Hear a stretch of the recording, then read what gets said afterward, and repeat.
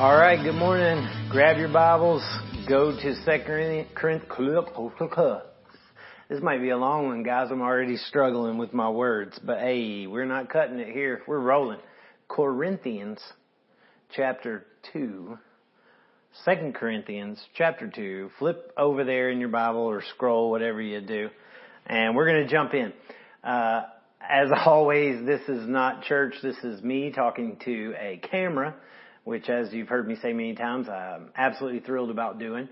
But however it is that we can connect in whatever way we can connect, I want to pull the word out, unplug it so that we can study it together. If that's by video right now, that's fine. But it's not church until we gather tonight in order to talk through it, to discuss the word and kind of wrestle with it together, spend a little time worshiping through prayer and then, yeah, man, just laying into the word. I'd love for you to come. You're welcome to be part of that.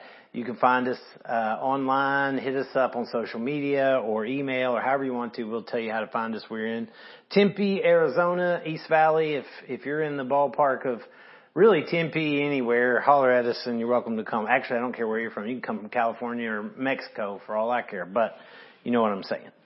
So anyway, we're moving through 2 Corinthians. We are looking at a cross-shaped life. That's kind of been our theme as we've been working through. We looked at this verse, for I decided to know nothing among you except Jesus Christ and Him crucified. That's going to kind of be an ongoing theme, even though it's from 1 Corinthians chapter 2. But this week, we're going to look at a cross-shaped life, and we're going to consider a funny little phrase that worded that way anyway, that the smell of life and death. And you'll understand as we dig into this, but may not realize it as believers, our life is like a fragrance in the air. That's how Paul describes it. That's how the Word describes it. That Christ in us, the gospel of forgiveness of sin,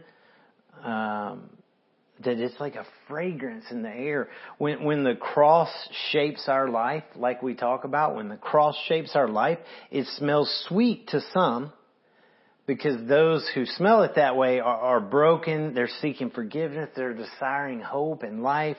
But to others, the fragrance of the cross is repulsive. It is divisive. And to them, they only see death. So today, let me read this text, and you'll see where we're going with this. 2 Corinthians chapter 2, I'm going to read starting in verse 12.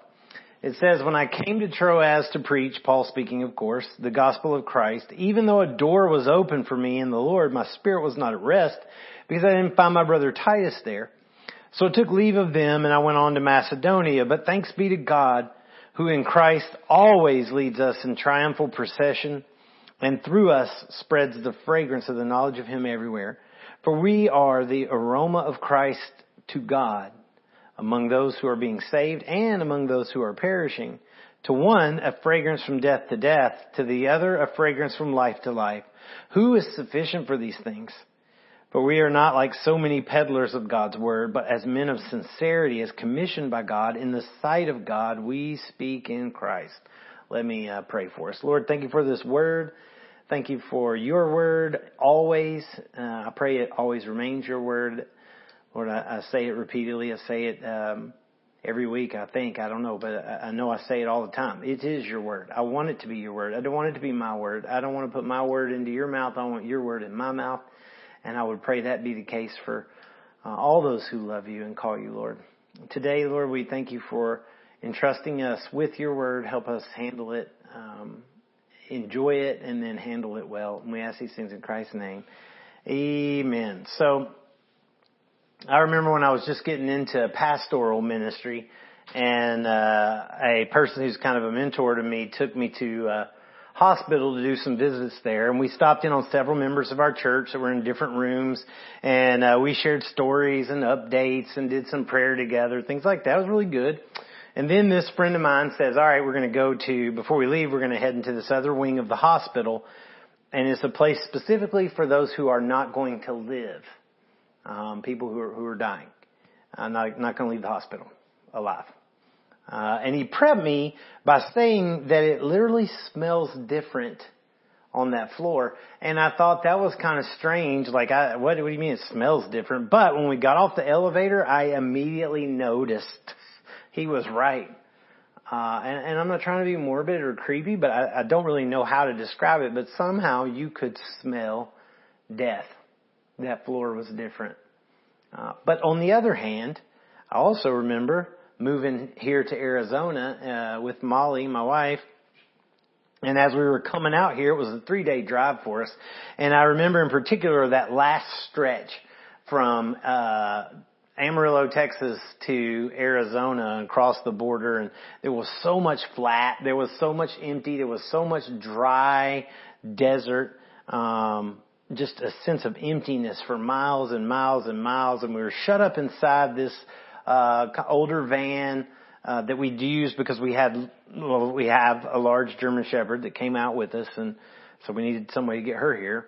And then because of the July heat, all the windows were up and we're closed up in there. It did not smell great in that vehicle.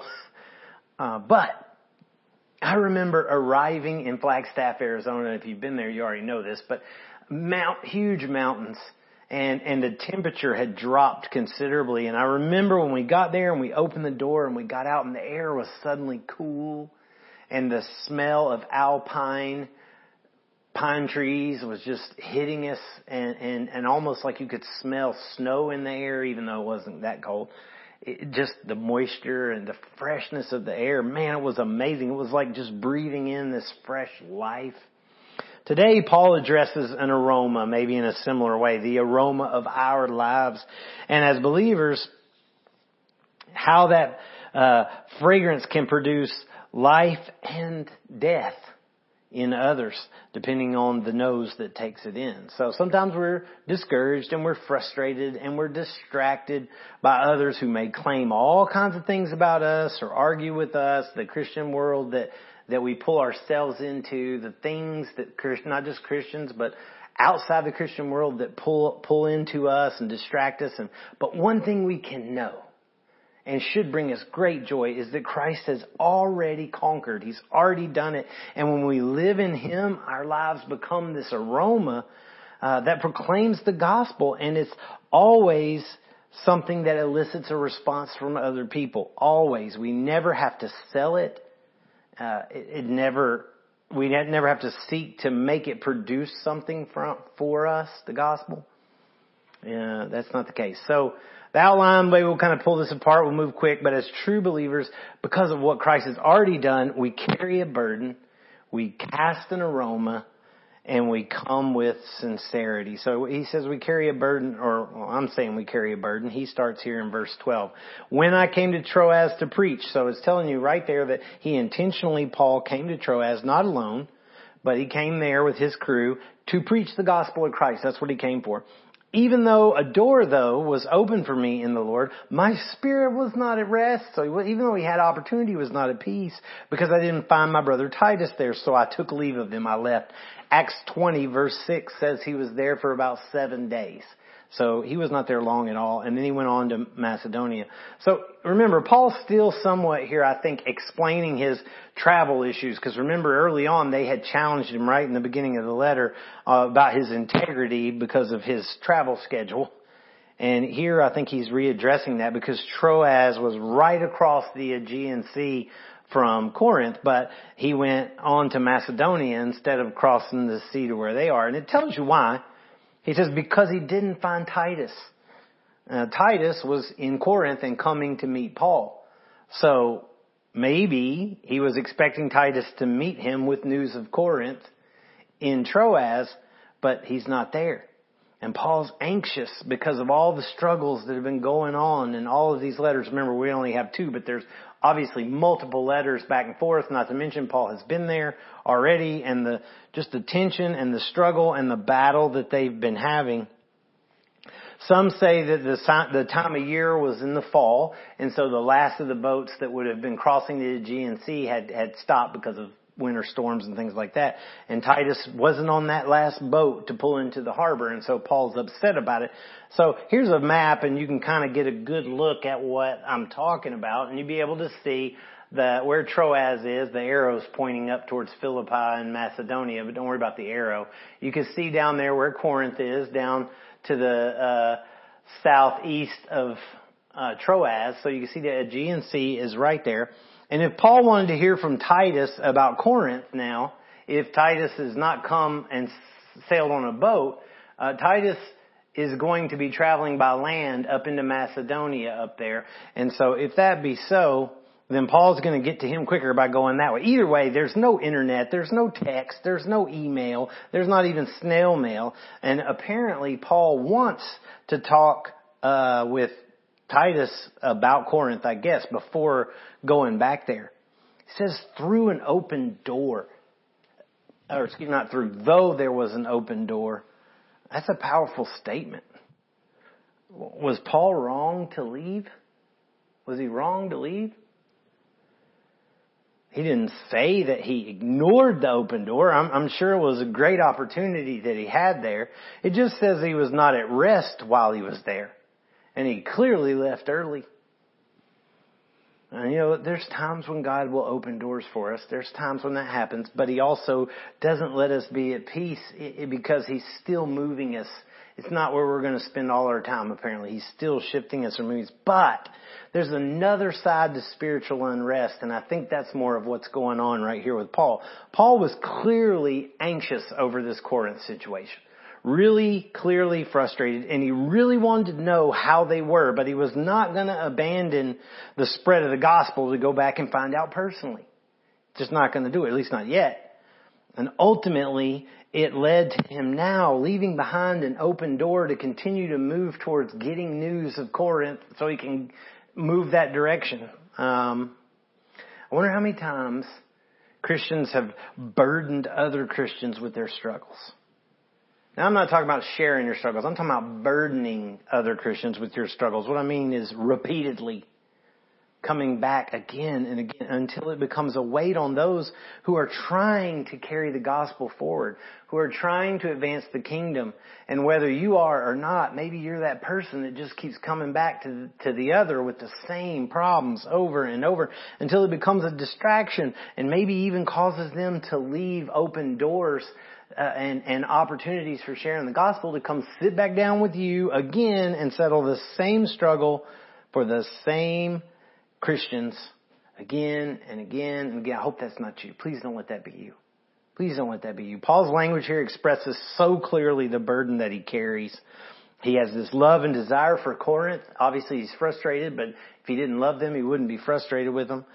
He has this opportunity in Troas that bugs him that he's going away from. He has a desire to go to Macedonia. He's heading there anyway. He wants to. He has this desire for Titus. There's this clear, constant burden on Paul. And our Christian walk is not meant to be shut up inside doors or in closets or sticking at home. We're supposed to be out. We're supposed to be walking, sharing the gospel. We're supposed to be walking, talking, listening to the Holy Spirit within us as He guides, like with Paul. And if we do that, it will always produce a burden. It will always produce a burden. But it produces something else as well. Look at what comes next. We carry a burden. We also cast an aroma. Sounds gross to think that we smell. Okay? I'm not saying you stink. That's not what I'm saying. It depends on how you interpret what is meant by smell.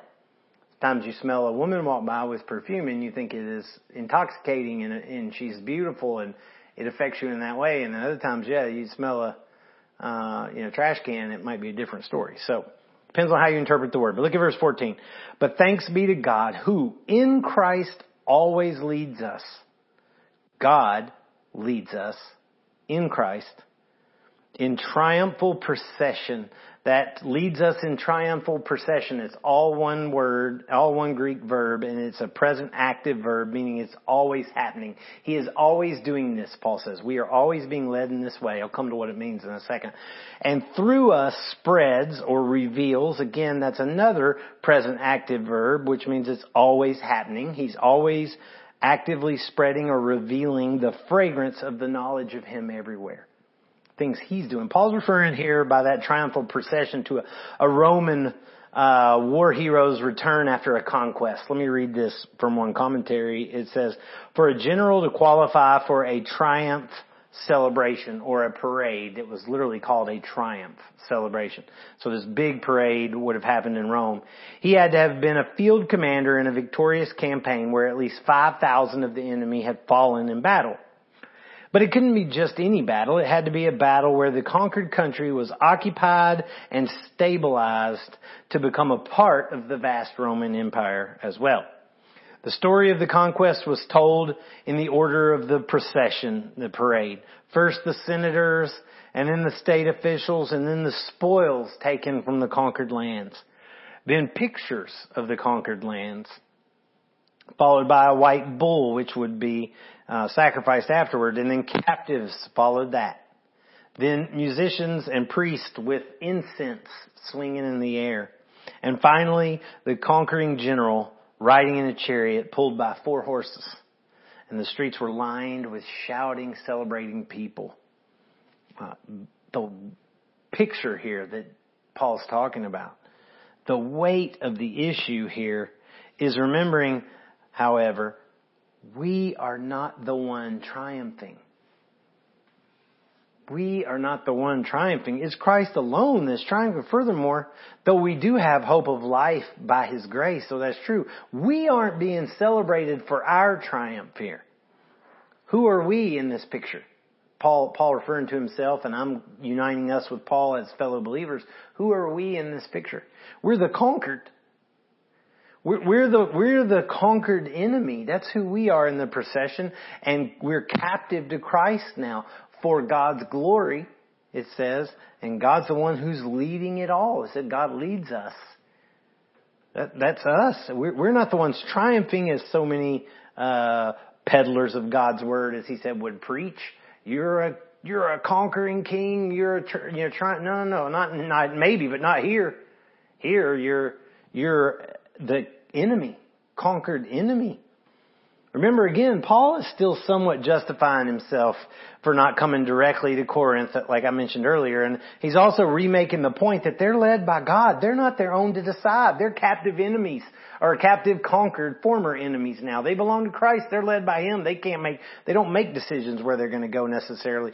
Paul and his crew were captive to Christ. They were in His parade. They were surrounded by His incense and the incense burning. And now, always, everywhere they go, they are a testimony that they belong to Him. They are a fragrance, an aroma of how Jesus defeated their sin, how Jesus killed their flesh, and ultimately how they've gained life now in Christ, though, not independent of Christ. They are in His possession.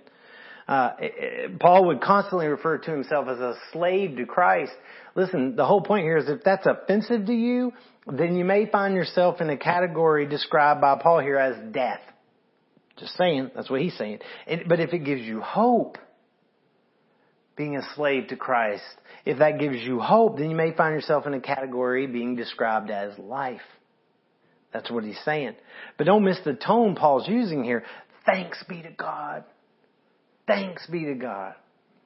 It's joy. It's gratefulness. It's excitement. It's passion. Why, Paul? You're a captive. You're a slave. You're a conquered enemy. Why? Because he says God always leads us in Jesus' triumph. What he means by that is that joy comes from knowing that no matter what, no matter who, no matter where trouble comes from, Christ is King. He's conquered. It's already been done. And they belong to Him. They belong to Him, and He's a good King. How might it change your life if you started thinking that way? Less like you're begging for a miracle. Less like you're, claiming some blessing. And more like you are property of a good, conquering King who has defeated all His enemies. How might it change the way you share the gospel, assuming that you do? How might it change the way you approach your wife, your children? How might it change the way you worship? How might it change the way you view His church, which if you're a believer, you're a part of? It says God's the one, look at the text there, who leads. God's the one who spreads. This entire action is His. He's doing everything. And the fragrance He speaks of is the knowledge of Him. It's all about Him. It's the understanding of Him that's the very fragrance that people are drawn to. Do you have His fragrance? Easy answer, easy way to find out. Do you know Him? Do you have knowledge of God in Christ Jesus? Everywhere we go, His fragrance is experienced. That's the way it is. If you're a believer, everywhere you go, His fragrance is experienced. However, there are conditions with it. You know, while we were doing some sermon prep on this text, I was doing it with Josh, and we were in a little cafe down the street from our house drinking some coffee and hanging out. And I was telling him about another coffee house, Press Coffee's the name of it, and they have a big roastery in Phoenix.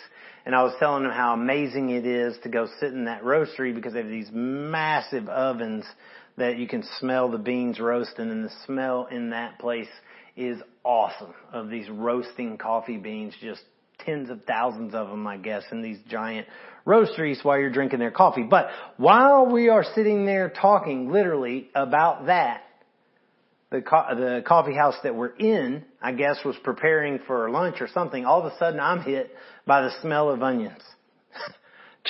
Somebody chopping onions, clearly. And it's breakfast time still, and we're drinking coffee. Now you imagine what the smell of onions does to coffee in your mouth. Both aromas here that I'm talking about, both of them were found in a coffee shop. One brings a smile and kind of a warmth and a sense of peace even. And the other is sharp and offensive, and it can even bring tears.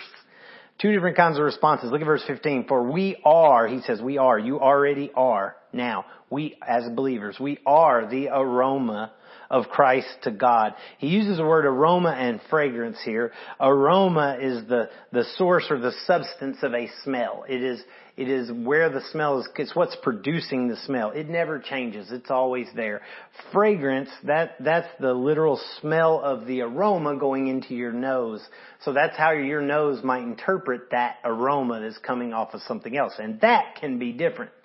The aroma doesn't ever change. It's always the same. But the fragrance could be different depending on how it's interpreted to whose nose. Okay? But it says, for we are the aroma of Christ to God among those who are being saved and among those who are perishing. Two different groups of people among those that they are among. Verse 16. To one a fragrance, that again is the interpretation in the nose, from death to death. To the other a fragrance from life to life. Who is sufficient for these things? Fragrance, like I say, is when that aroma is taken in by another, and the response to that smell is determined by the person who takes it in. However, it doesn't change the aroma or the source in the air. For instance, I'll burn incense a lot of times when I'm studying, but I go outside to do it, which is fine. So I sit on the patio and light a little incense stick, and I like to do that. It brings a peace-causing effect to me. I don't know why, but for whatever reason, that smell brings peace to me. But one of the reasons I got to go outside is because it is repugnant to Molly. She can't stand it. She hates the smell. It doesn't change. It's the same incense. It's the same smell, but that aroma is exactly the same. But to me, the fragrance is warm and pleasing. To her, it is vile and disgusting. So in the same way that an aroma always produces a fragrance that's taken in and enjoyed or repulsed and disgusted by, preaching Jesus always causes a response to the ears who hear it. Or seeing Jesus or being around people who love Jesus. All of those things cause a response. Paul describes it as life to life and death to death. Here's the deal with that. We all start out dead in sin. The Bible is crystal clear. There is no lost. I was all good and then I got lost. No. There's no sick. Hey, I was healthy, but then I got sick. Nope. It's dead. Paul says you were dead in your trespasses and sins. That's where we begin. Dead. And when the aroma of Christ is smelled and loved, when that fragrance goes in and we love it, it gives salvation. Life from death. Right now, in this present body, as we are now, life comes in because of our love for that fragrance in this moment. And it also means, though, that this life now will transfer us into eternal life. What the Bible says, we'll have a new body And those things are ahead for us, a new life, a spiritual, eternal life. On the other hand, if it's rejected, if the smell or the fragrance of Christ is the aroma of Christ, is rejected, it means remaining dead. You're already dead, remaining dead in your sin here and now, and ultimately death in this body will transfer us to death in our spirit, which basically means eternal separation from the one who gives life and created us. So much of this in this text is something God is doing. Do you see that? The way the language is worded, or the way Paul writes it? The fragrance is something God gives them from being in Christ. It's not some smelly cologne that they put on to artificially attract people to them. It's not like deodorant they put on to try to cover a stinky smell. It's not something God does. It's the aroma of Christ to God. Did you see that? God has identified us so much with Christ that we should smell like Him to God. The Father has made us so identified with His Son that we should smell like His Son to Him. And then the witness to others, it's not about us blowing smoke at them. It's about them observing that relationship with us and God and smelling that smell of Christ that's to God ultimately, but they are part of that. They see that. It's kind of like they watch us worship God in a sense. And they're drawn to that. That's what he's getting at here. And he says, who's sufficient for these things? That's a rhetorical statement. What he's getting at is, why would God use sinners such as us and make us a fragrance of His Son? How could God take a filthy sinner like me and make me smell like His Son? Who's sufficient for that? 2 Corinthians 3, we'll get to this in the next week or so. Verse 5 says, not that we are sufficient in ourselves to claim anything is coming from us, but our sufficiency is from God, who has made us sufficient to be ministers of the new covenant. We'll get back into that, but he's just saying, we have nothing, it's all from God. There's nothing in us it's all from God. Now you contrast Paul's attitude here with the modern kind of superstar preachers out there on these massive, huge stages. They're being invited to the most prestigious event with tens of thousands of people celebrating them. They're honored with the expensive hotels and fancy food, etc. Not so with Paul. Look what he says.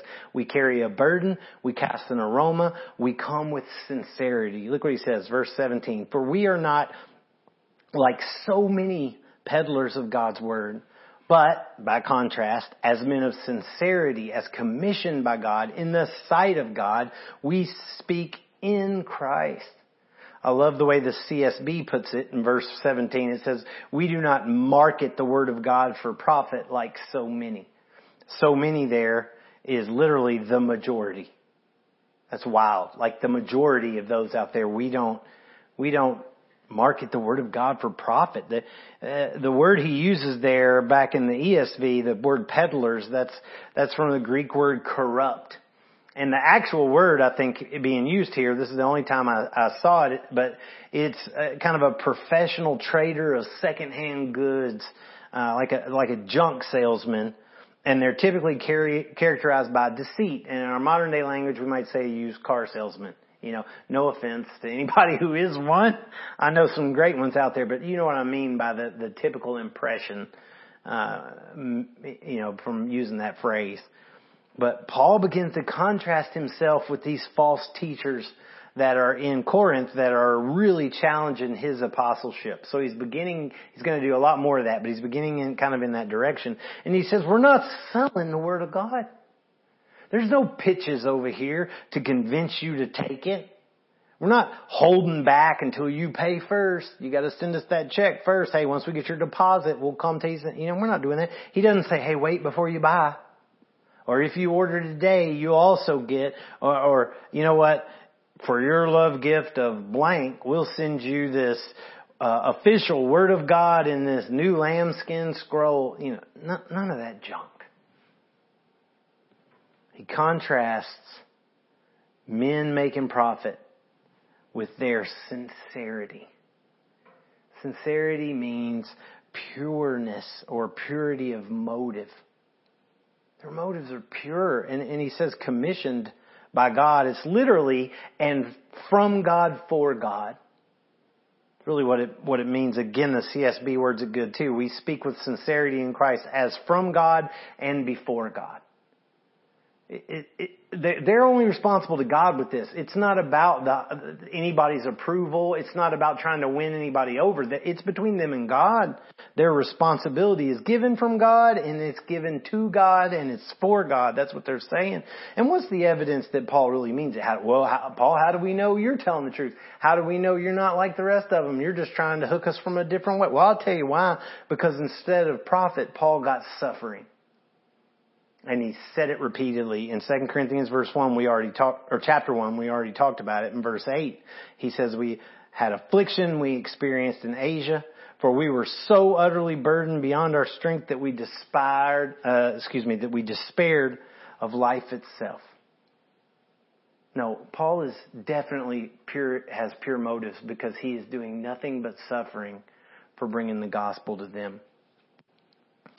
He carried a burden, he cast an aroma, and he came with sincerity. And that's the challenge on us, that we carry this burden for others, for the lost, wherever it is that we go, that we are an aroma everywhere we go that draws people to Christ. And yes, we know it's going to repel others, and that we do it with sincerity though.